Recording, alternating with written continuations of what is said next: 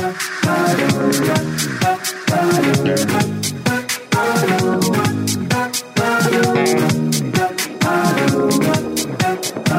this is Carrie from Wrap Your Head Around Silks.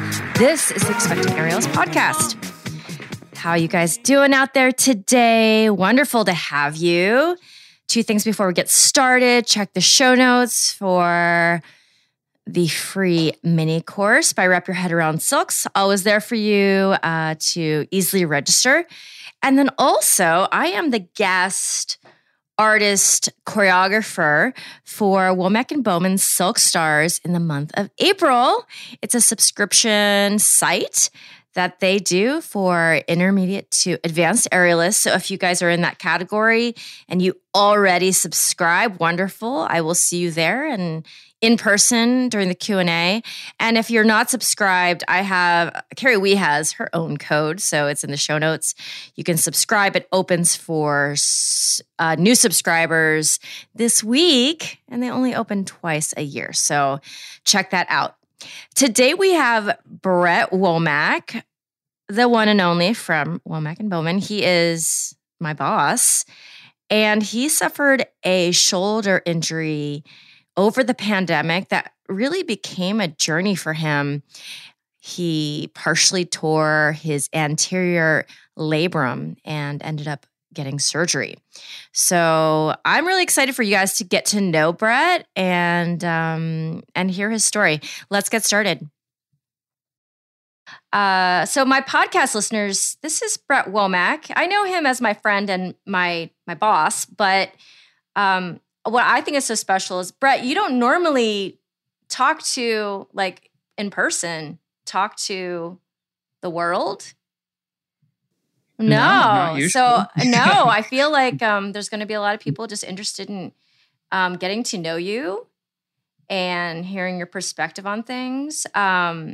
So Brett with Rachel Bowman, they own the Loft in LA. Womack and Bowman is also the Instagram that you probably follow. They have the Silk Stars, which I'm going to be the guest teacher of in April.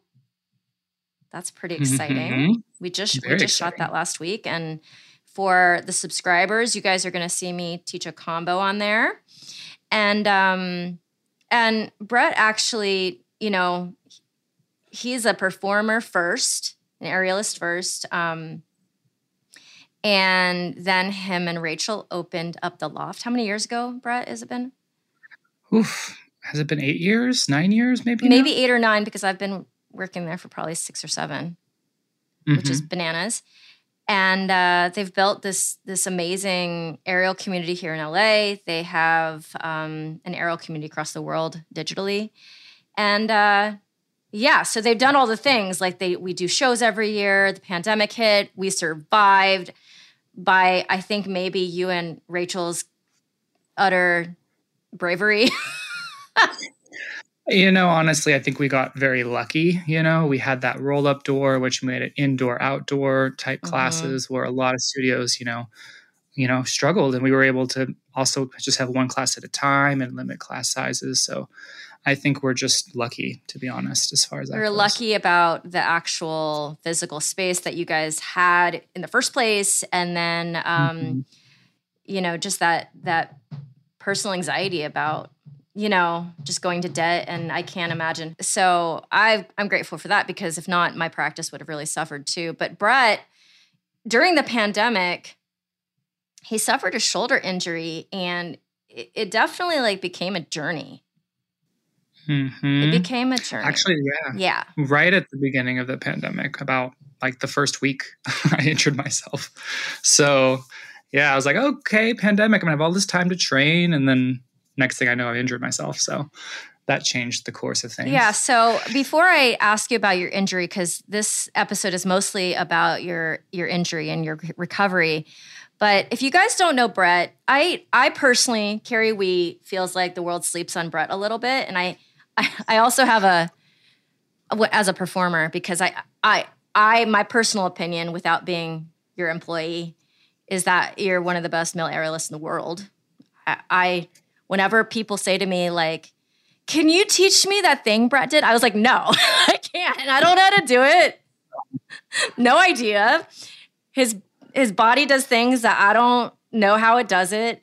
And he's also one of the sweetest guys because there's a lot of male aerialists in LA and in the world. And there's, I want to say the commonality amongst all of them is like super crazy, like machismo and ego, which you don't tend to have. So I don't tend to have it necessarily with others, but I tend to have it with myself, at least in the past. Sure, maybe like beating yourself up type of thing. Yeah. Oh yeah. But so, he's just this enormous talent that's in our, in my backyard all the time. And so I'm going to include some videos. So if you don't know his practice, I'm going to share it with you. But so, thanks, yeah, so it's easy to look up to you and Rachel. It's very easy. It's not, it's you guys are like, what I love about working for you guys is that it doesn't feel constrained. Like I feel like I can be myself, and myself is a very, very big and very interesting personality that is kind of inappropriate half the time. So, but that's what we love about you, Carrie. I mean, like I wouldn't want to hold you back. I mean, I appreciate not being held back. It's like the best part because I feel like, for me, I go in there, many days a week, and if you had to put on a different face, that would be tiring. So I'm super grateful that I can be myself there. But okay, so enough about me.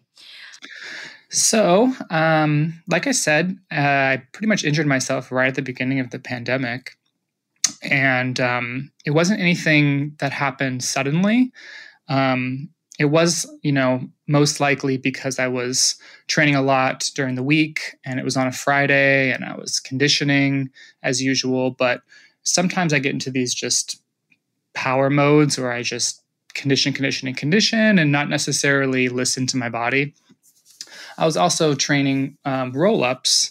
And as you know, roll-ups are very difficult and take a lot of wear and tear on your shoulders if you don't upkeep your shoulder strength. So I wasn't necessarily doing my shoulder exercises that I should have been doing to maintain stability and mobility in them. So I just kind of like, I haven't done roll-ups in a while. I'll just work on those. So anyway, I was fine until I kind of went home that night. And the next couple of nights, I realized that it was hurting a lot at night and I couldn't really sleep on it.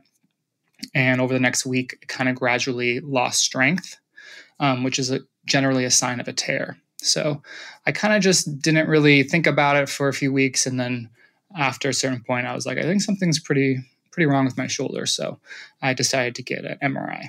And they told me I had a anterior partial labral tear. So I did rest it for a while. And but tears generally, they hurt and they don't really get much better unless you do a ton of physical therapy, and which I did, and it did get better. But over time, I just realized that it was never going to be the same, So I waited about a year before I had surgery, and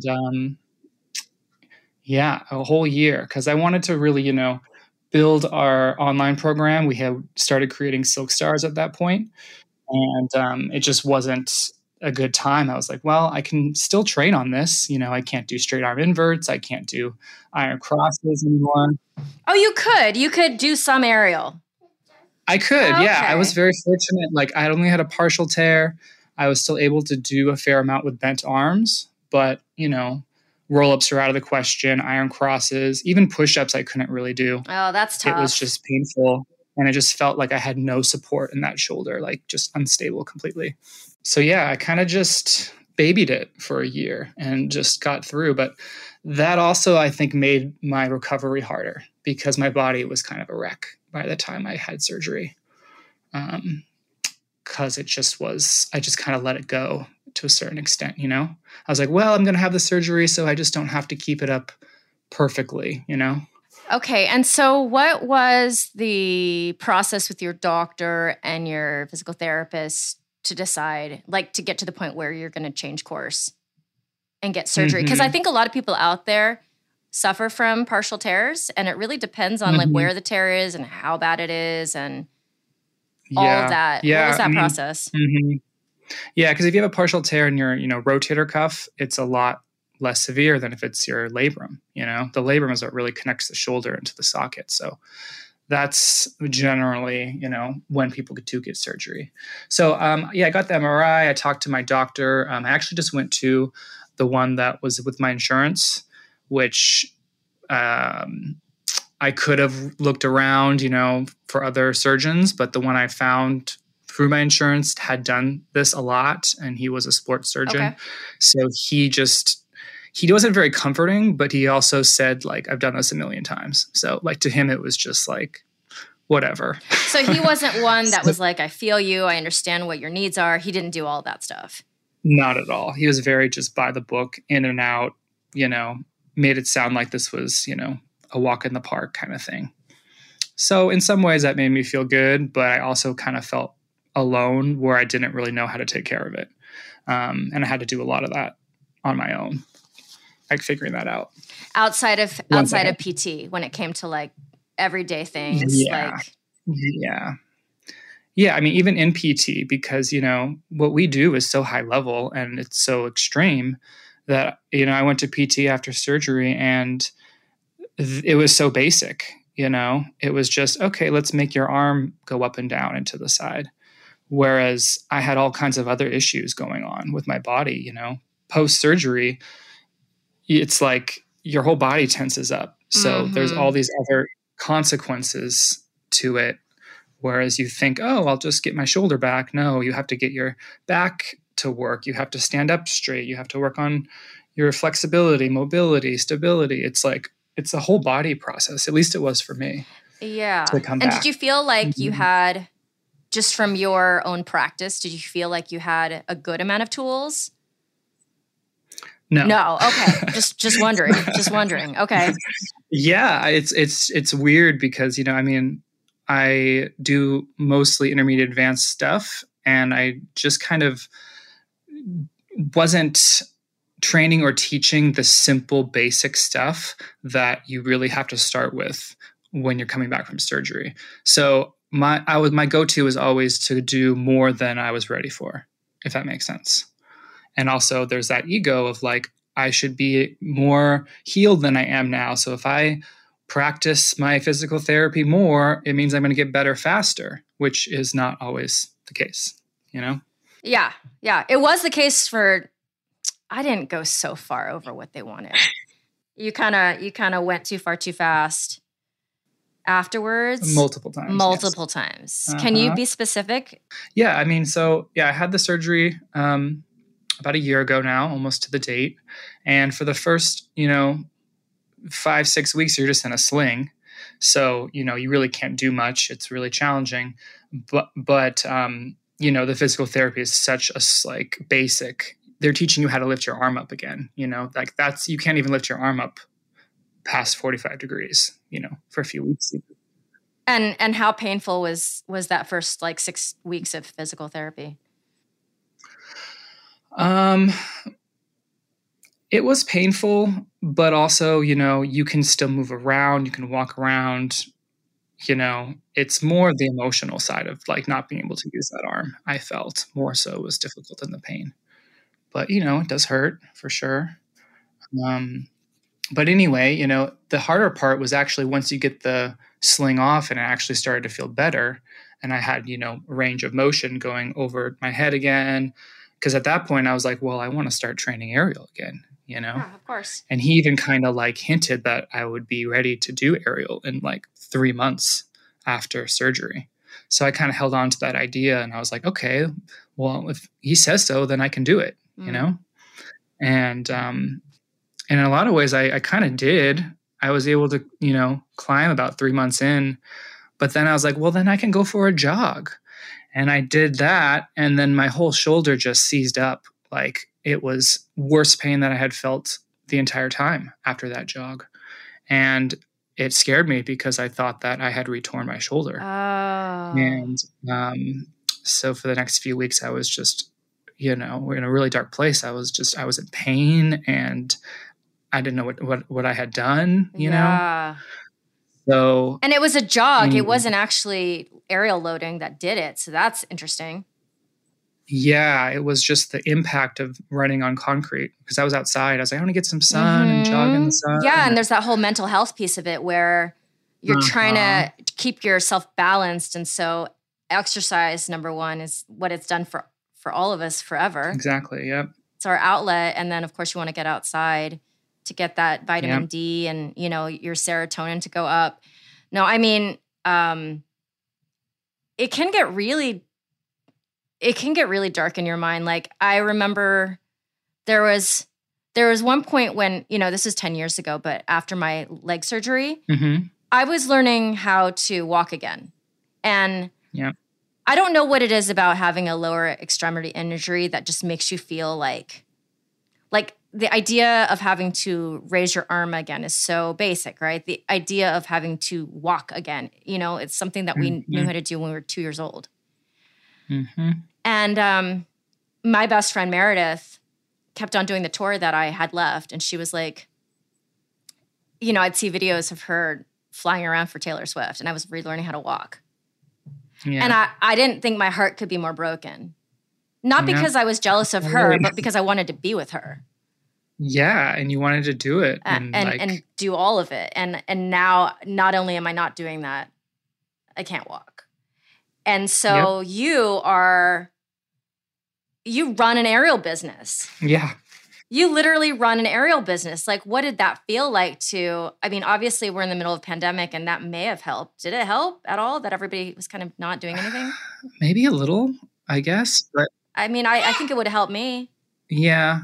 But I didn't really accept that as like a reason to not get back in shape because I'd always, you know, for 20 years been an aerialist. So for me, it was even more so for my mental health to get back in the air, to feel, you know, confident again, which was interesting at the time because I just felt so vulnerable, you know, at that time. And I just needed, aerial has been such a, you know, place that makes you feel yourself, especially if you do it regularly, and it's a form of expression and a form of exercise, it's a form of identity for most of us.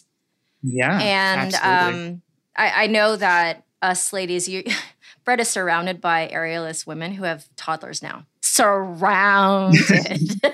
I know, yeah. Very quickly too. It was like all at once.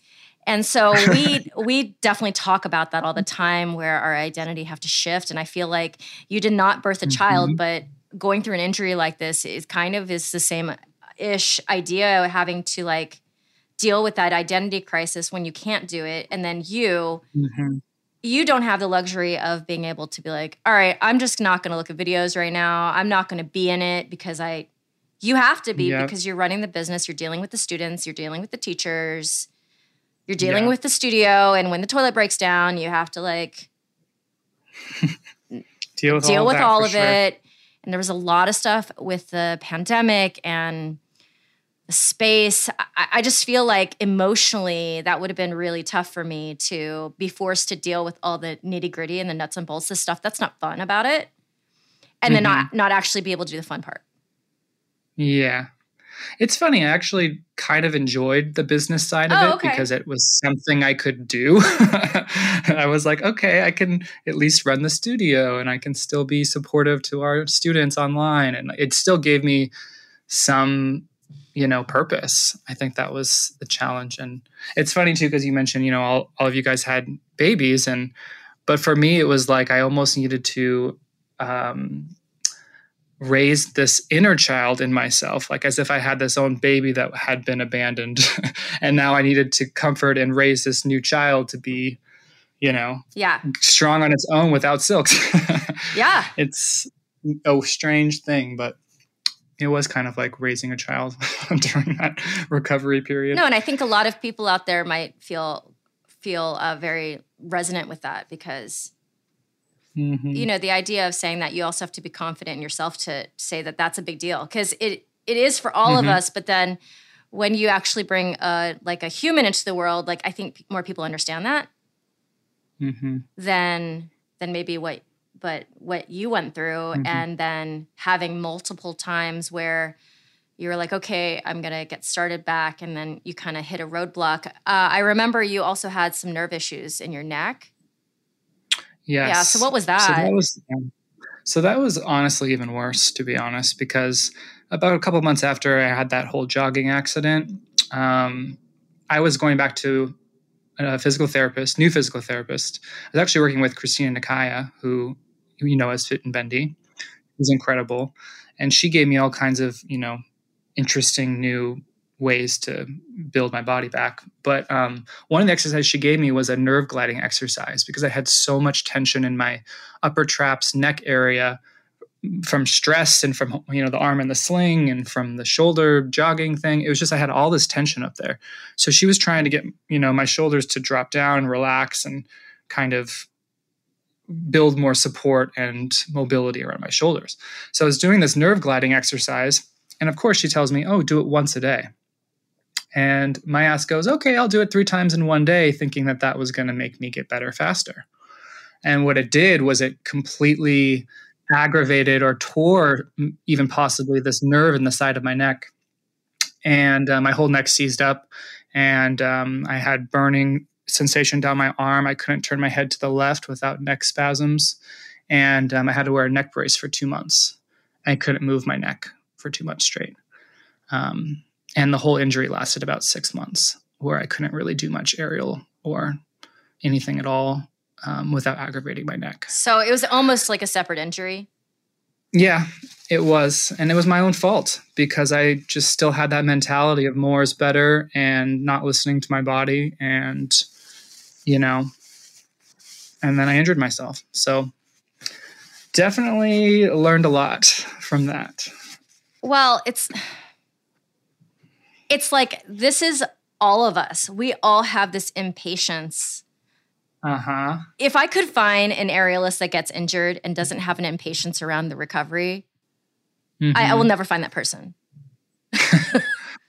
Never. Yeah. Right? Yeah, I'll never find that person. And I think it's part of the reason why, if you are in this, you got to be a bit obsessive because it's too hard to have that longevity and to be at that level for a long time. So this this mentality that we all have, it's kind of necessary, I think, after listening to many, many interviews as well.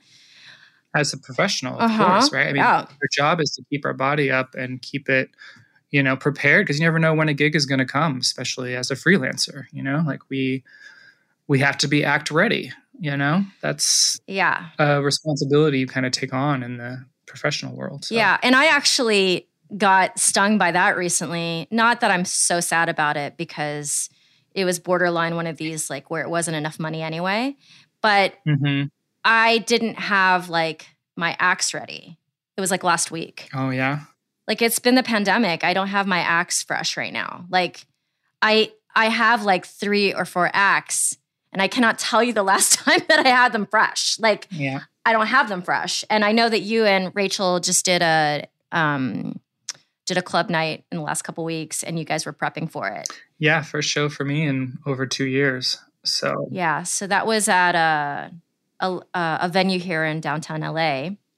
And they had some like rigging like snafus because they, the venue had rigged the point very, very close to an object in the room. A tree. Yeah, they hung us from a tree. Like a man-made tree. Like a man-made tree, but so to them it was like it could look cool because it was hanging from a tree, but it was way too close to the tree, so they couldn't spin. Carrie, I'm 6'2", and it was like 2.5 feet from this tree. I was like, how am I supposed to not kick that? Okay, let me scratch that act and re-choreograph this act, and it was a lot. I was like, oh wow, this is a lot to do for a first gig back. So I relate to you. It was like when you don't have your acts ready and you have to do it in a short amount of time, it's another level. Well, I also think that that's part of the reason why in a couple months you're going to have all your acts ready. Like you kind of, sometimes you need a reason. Yeah. Like, for example, last week I shot for Silk Stars with you guys. So this week I'm not doing any shoots. So if I wanted to, I could just like go head first into one of these acts. Am I going to? check with me next week. I don't know. You know what I'm saying? Because I don't have, and I do have access. I'm lucky. Like I could go to Tanya's house and, if I wanted a little bit more aerial time, but I've got a kid, so I know you want to, she actually, like right before she went to sleep last night, she goes, Mama, I want to go to Tanya's house out of nowhere. The last time she went to Tanya's house, it was like 2 months ago. Like that, her memory is really good. Anyways, total tangent. But maybe she wants to be an aerialist. You never know. Or she wants to play with all of the toys that are there because they have like 1 million toys. They have way more toys than I have. Because Caper, Tanya's son, is a little older. They have tons of toys. She's obsessed. So I could go there and train, but it's kind of like if I had a gig this weekend for that act, I would have scheduled it already. You know? Yeah. Well, same thing with me, like we may have another gig at this place in another month, but I probably won't rehearse until right before, a week or two before. It's hard, especially when you have other things, we both have our own businesses. We have things we got to do. So I get it. Like I generally wait to the last minute. I mean, it's, I just got to do it. So maybe my podcast listeners can be my accountability because I'll feel better when I have it done. So so tell me about your day. Because I'm actually personally very interested in this because Brett runs the brick and mortar. He runs the studio. Rachel and him, they all cross over and do work, but Rachel really focuses on the online if they were gonna, they kind of have their realm. So can you tell us, I think this is really interesting too, when Jill explained it for our audience, how? Like, what are the nuts and bolts? Like, how do you structure your day? How do you run the business? How do you do all of it? Because it's a lot of work. It is, but it's very funny because I listen to Jill's as well. And where we're very different is she's very organized and I'm very, spontaneous. Okay. I mean, I learned a lot from her because I kind of work on inspiration sometimes. And if the inspiration's not going in the same direction as the calendar, the inspiration usually wins for me. But I'd love to hear how you. Yeah, I think it's weird because my days change so much. I don't necessarily have like a regular schedule. I try, plus what we do in Womack and Bowman is so, there's many different elements. So, some days I'm going to be editing videos all the day for Silk Stars. Whereas other days I'm creating a lot of content for the videos or, making a lot of phone calls and setting up guest teachers or, managing a sale at the loft or some sort of promotion, helping Rachel prepare with that. So it's really kind of changes throughout the week. Some weeks are nice, kind of slow and other weeks are super busy. So, but I think in general, I try to do some computer work in the mornings and then afternoons are kind of my training days. I go to the studio sometimes to train then. And then, I actually take a break in evenings and I'm a night person. So I'll work sometimes from 10 to 1 a.m. It's kind of like prime time sometimes for me. I don't know why, but my brain's ready to do numbers. And I do a lot of the behind the scenes for Womack and Bowman. So I'll do the crunching the numbers and stuff like that. So that's what I do. So, what is your favorite part about your job? And what's the part that you're like, ugh? Oh my gosh.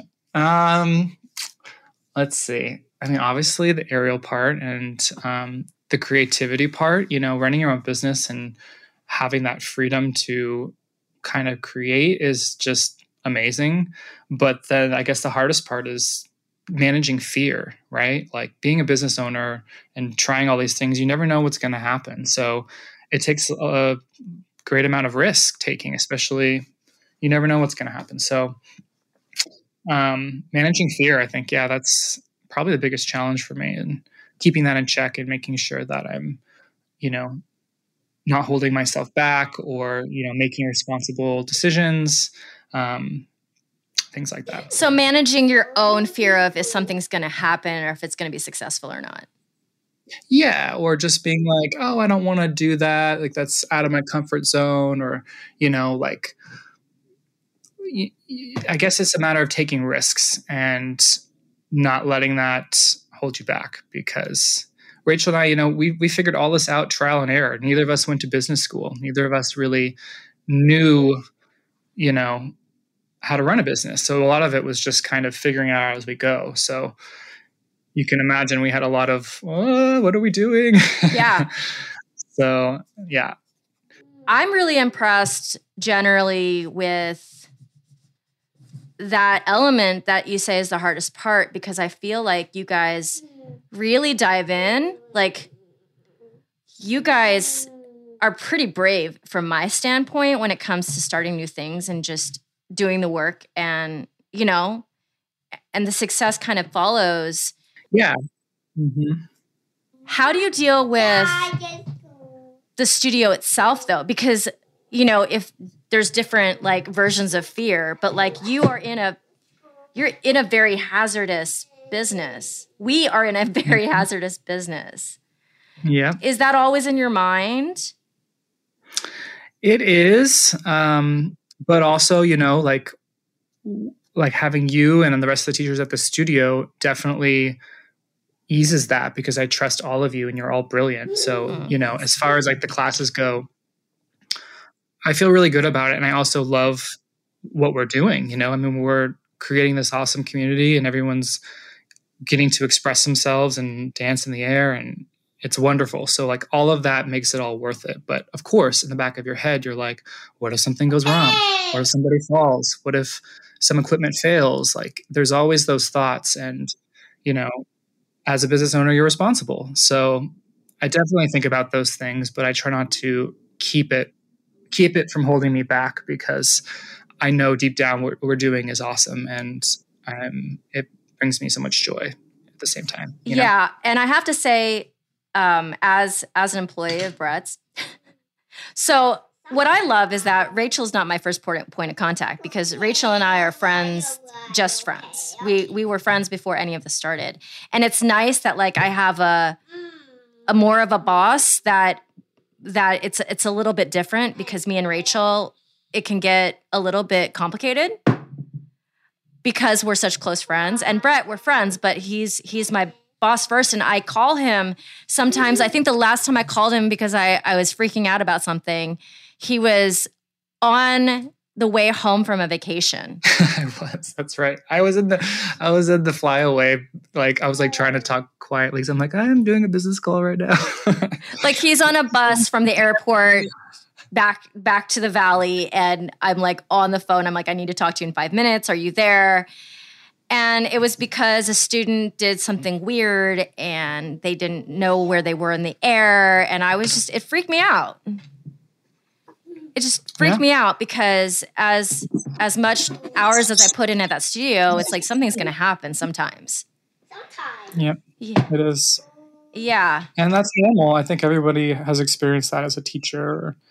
It's nerve-wracking. Yeah. And usually I'm pretty chill in the studio and I'm laughing and having fun, but some stuff happens and he's the first person I call. And to your credit, you're the business owner, and I think that you could take on a lot of that stress and like kind of like mirror it right back at me, but you don't. You don't. You just listen and you tell me it's going to be fine.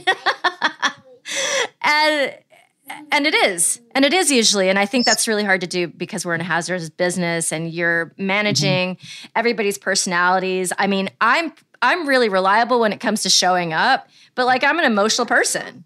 And I admit to it. So, and then you have me times however many staff members you have. So that's a lot of people. And then to be dealing with all of that the last 2 years, plus the pandemic, plus you had this injury, it's just a lot, I think. It is, but I think all of it, I think I've always been a compassionate person, but I think that even as a business owner, you have to be, because, things are going to happen, and it's important that we stay connected with each other and support each other, because it's just too hard to take on these things alone. It's a lot that can possibly happen, and different personalities and different people's, will try things during class, and who knows, they might hurt themselves. And it's just kind of the name of the game, and I want to be there to support you through that, because at the end of the day, as long as, everybody's okay, everything's going to work out, I've worked for studios before, and the owner does not have my back. And that is the number one reason I left out of all the other reasons. Oh my God. I make this podcast about me all the time. And I don't mean to do it. So looking forward. Oh my goodness. Yes. Oh my goodness, Bean. Looking forward. Tell us how your shoulder is now. I'm probably going to mute myself after I ask this question because she's really excited right now. Tell us how the shoulder feels now, what you're doing for it, what kind of maintenance you have to do on it, especially for those people out there with labrum tears, and what that's like to maintain an injury that even has been surgically fixed, but it kind of never ends, I'm assuming. Yeah. So I guess after my neck injury, I had to really take my time with the shoulder, and so that took almost 6 months, and I just had my first gig a couple weeks ago. So I had to get back in shape pretty quickly for that. I managed to kind of get performance ready in about a month, I'd say. But during that time, I've really changed the way I've trained. I used to kind of, maintain everything. But now I'm really focusing on the tiny details of my body, which I had never done before, and listening to my body. So what I do now is a lot of TheraBand work, a lot of light weights. I'll do a lot of different shoulder exercises, isolations. I do a much longer warm-up now before any training session. It's kind of cool. I kind of feel like I'm learning new things about my body by taking things slower, whereas I used to just, push through much faster. I'm also training some Pilates as well as gyrotonics. I don't know if you know Tavy Sturts, but he's teaching me some gyrotonics. Oh, yeah, I know Tavy. Tavy and Jane. Yeah, they have deconstruction arts. Yeah. Yeah. And Tavy is such a sweetheart, and he's, aerialist dancer as well. And he's just teaching me all these different things on gyrotonics, which are helping me open up space. Whereas I think in aerial, sometimes we get very compacted, like the muscles kind of can weigh us down, especially in the shoulder area. Whereas everything in gyrotonics is about creating space and opening up, mobility, and it feels really good. So I think that I'm going to keep working on that and working on, exploring different movement styles and just learning in general. Because I think for a long time, I didn't ask for help or go reach out to others for knowledge. Whereas now I think I'm much more open to that and excited about that, training with others and learning more. Because once you're injured, you're like, I really don't want this to happen again. So I'm going to keep on that road of discovery and learning new techniques to, prevent injury in the future. Yeah. When it comes to your flexibility and your strength, what was harder to build back? And are your shoulders, are they as flexible as they were before? Flexibility, I would say yes, are feeling pretty good. It's maybe slightly less flexible than my right. The one that had surgery is slightly less flexible, but just by a little bit. I did work a lot on that early on to gain that mobility back. Strength-wise, I don't think I'm back to 100% yet, but also I had such a slow road to recovery compared to some other aerialists maybe who didn't have the same, hiccups along the way. So I'm still building strength. But now that I kind of have some time and I don't have a show coming up, that's like my goal now, is to just really build strength. And so are you back to what you would normally do pre-injury, like when it comes to the amount of sessions you do per week? The amount of training you do? Not quite. Okay. But almost. Okay. I'm up 2 times a week now. My goal is to get back to 3 times a week. But what's great is, when I was injured, I had that tear, I couldn't do any drops. I couldn't do any, push-ups or anything. And now it's like, I know I can do all those things again and it doesn't hurt. So I'm excited to like, I did a double star for the first time in like 2 years practically. I was like, okay, my shoulder feels good. So now's the time for me to, take it to the next level. So I'm excited. My ankle is pretty much, I would consider 100%, but it's like, it doesn't surprise me if there's here and there something, because it went through this trauma, so I'm sure things will come up here and there, but hopefully it'll be manageable and it won't be like. Yeah. Yeah. Because even after that show we did, I had a little bit of tendonitis, I think, from pushing it a bit. And, but I've been icing it and it seems to be responding well. So yeah, like old injuries definitely have flare-ups, and it's important to baby them and listen to them and make sure you don't, overdo it. And do you think that the partner work is more aggravating to it, or the actual your own stuff with just you up there? I would say my own stuff for sure. What Rachel and I does is, there isn't a lot of impact dynamic. I'm doing mostly basing with her, so that feels pretty good to me. It's definitely the, drops, roll-ups, thrashing, dynamic stuff that I tend to get too excited. And of course, that's what we all do, because I mean, the act that you guys did with that damn tree 2 feet away, you're basing her and you guys are doing hand grips and like changing grips. But like, I can imagine if you're basing, you're looking down at her, you can really engage your shoulders correctly. And it's like slow enough. Whereas like your silks work is just like a tornado. Your rope work is like a tornado. And I know that in your mind, you're protecting yourself as you're doing it, but it's just, there's only so much you can protect when you're performing like that. There's only so much you can protect. Yeah. And something that I really love about aerial and I'm passionate about is transitions.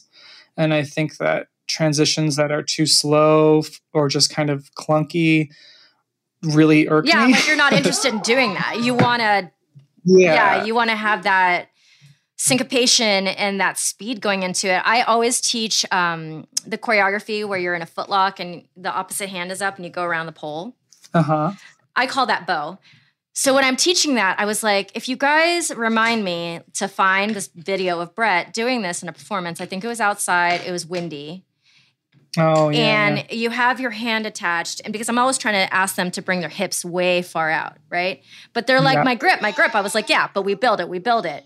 And they're like, but what do you mean by far? I was like, okay, wait, let me find this video of Brett doing this particular choreography, because I swear you were so far. Like you swung out so far. You did like multiple pirouettes before you hit the next pose. Uh-huh. And that's like always my example of how to do this technique correctly. Yeah. Well, yeah, you need that space to dive through, or, you could be stuck. And so that's hand grip. But then like, how did your shoulder do with that twisting motion? That's one I haven't honestly explored so much yet.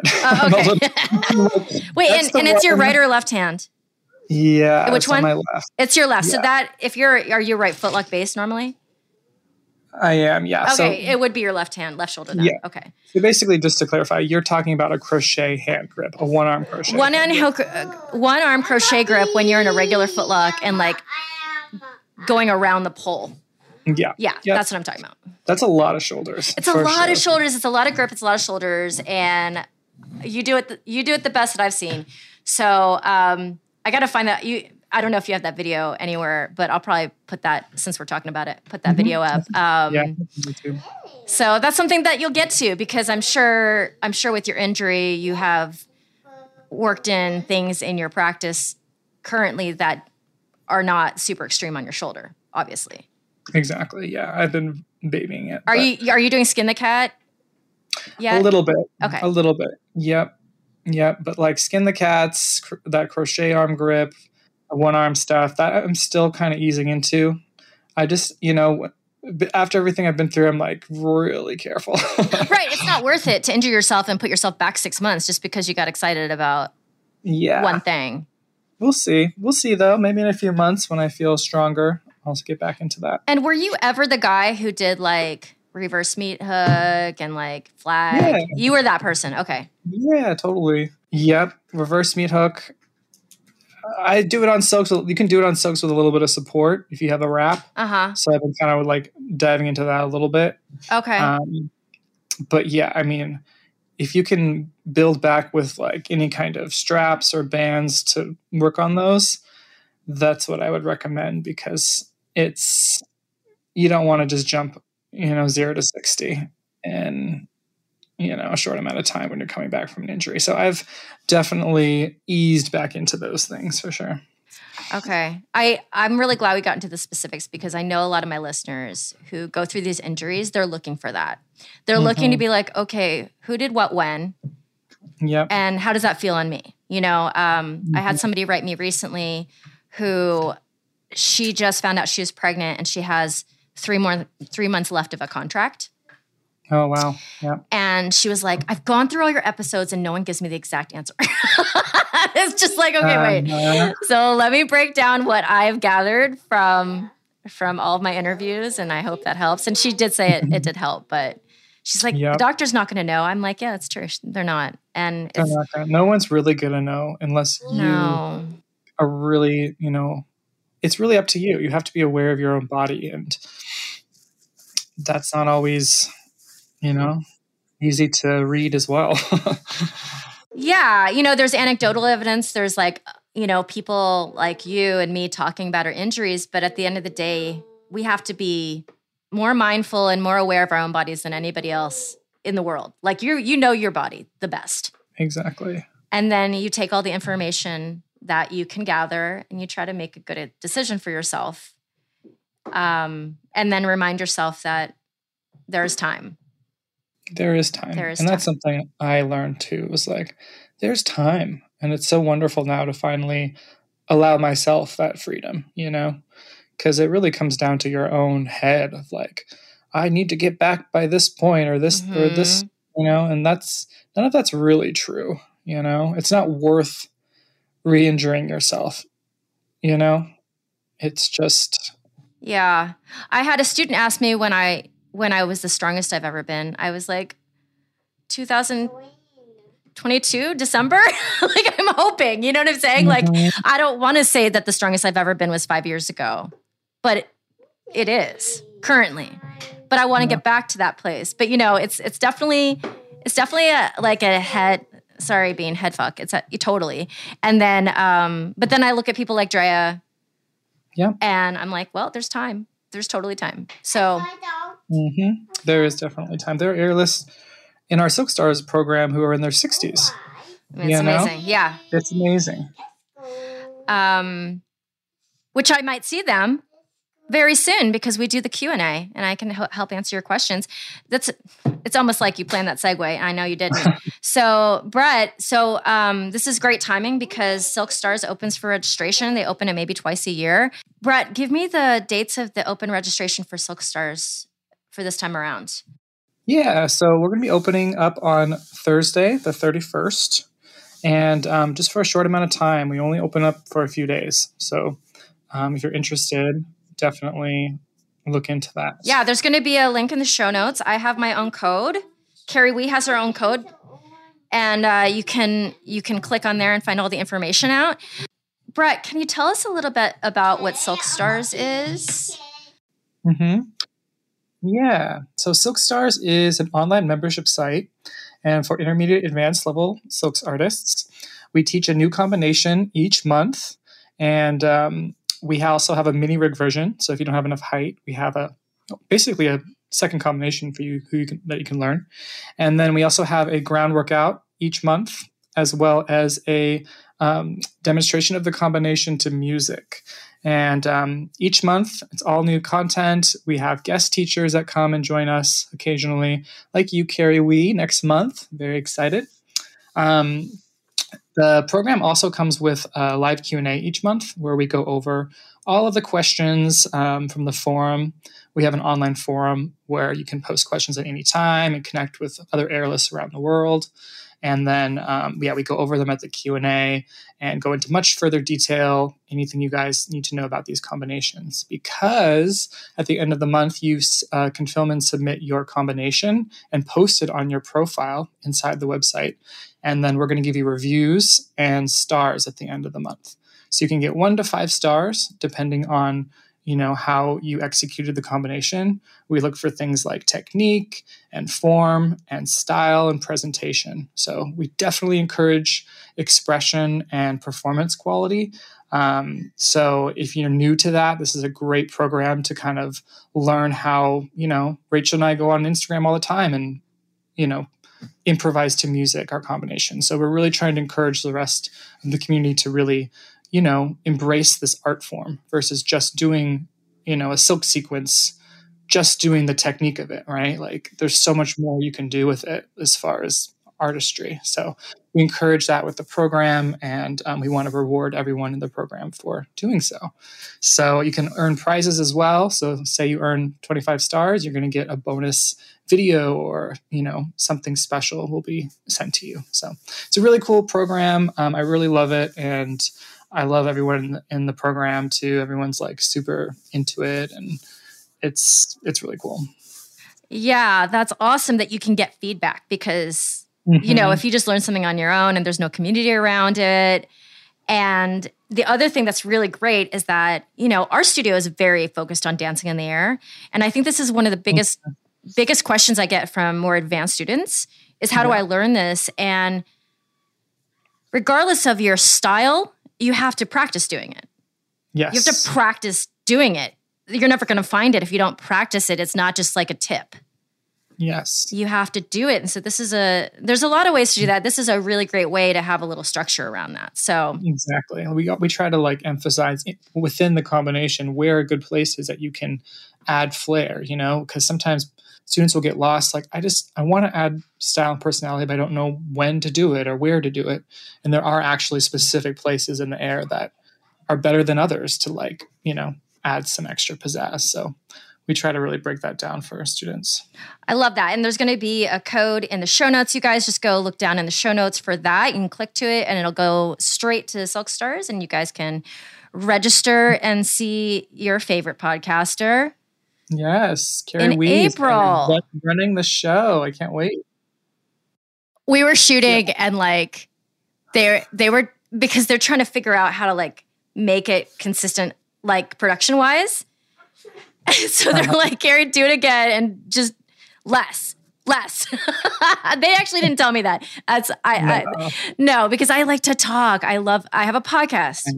I love to talk and I love giving specifics. I'm super passionate about it. So it's always fun working with you guys. But yeah, Silk Stars is great for if you're out there, maybe you don't have local teachers you can go to and it's hard to travel sometimes. It's a really great way to challenge yourself with different combinations and sequences without just doing the thing where you look it up online and guess. Because we're giving full instruction, safety requirements, everything. Yeah, that was a big reason. I'm I worry about people learning off of YouTube. I mean, there's so many things that have so many details to them. Oh my God, yes. So it's important to learn safely for sure. I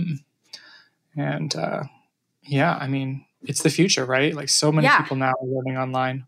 Yeah, we all have our version of it where, we have our platforms that are great for different types of aerialists, So I really am excited for you guys. I'm excited to be a part of it. And then, I think about how many cues I want to give for a sequence that basically has 2 main parts. And then I think about people doing stuff off the internet. If you miss that one hand grip at the wrong place, it could change the whole thing. It's super dangerous, Yeah. So I think it's a really great way for people to get challenged, safely. That's good. Yeah, absolutely. It was so much fun shooting with you, Carrie. I think they're going to love your combo. Oh my God. I'm so psyched for people to see it. And then, And then I'm really excited for people to hear your story because, even the email, you guys sent out an email talking about your shoulder injury. And I was going to say, if you want to hear more details of my, mental health issues that went along with it, I definitely go in more detail. So, in the blog. Yeah. Yeah. And a few more details too about different things I did physically. So yeah, go into our blog, our websites, womackandbowman.com. Cool. And they can read all about it. Yeah. Awesome. And if you're ever in LA for a traincation, I think they call it, come stop by and come take class at the Loft. I'm there. Yeah. I'm there every week. Yep. Yeah. Okay. Thank you, Brett. Thank you, Carrie. Thanks for having me. Thanks so much, Brett, for being here. Loved having you on. So much fun. And check the show notes for both the registration for the mini course and the Silk Stars code. So excited for you guys to see that combination I've got for you. And I do a dance too. I teach you guys a modern dance at the beginning. All right. So if you would please honor me with a 5-star rating and a review anywhere you get your podcasts. Find me on Instagram at CarrieWee1 and on Twitter at Carrie_Wee. I'm so excited for you guys to be here. I appreciate you. I love you guys. And I'll see you next time. This is the Expecting Aerials podcast.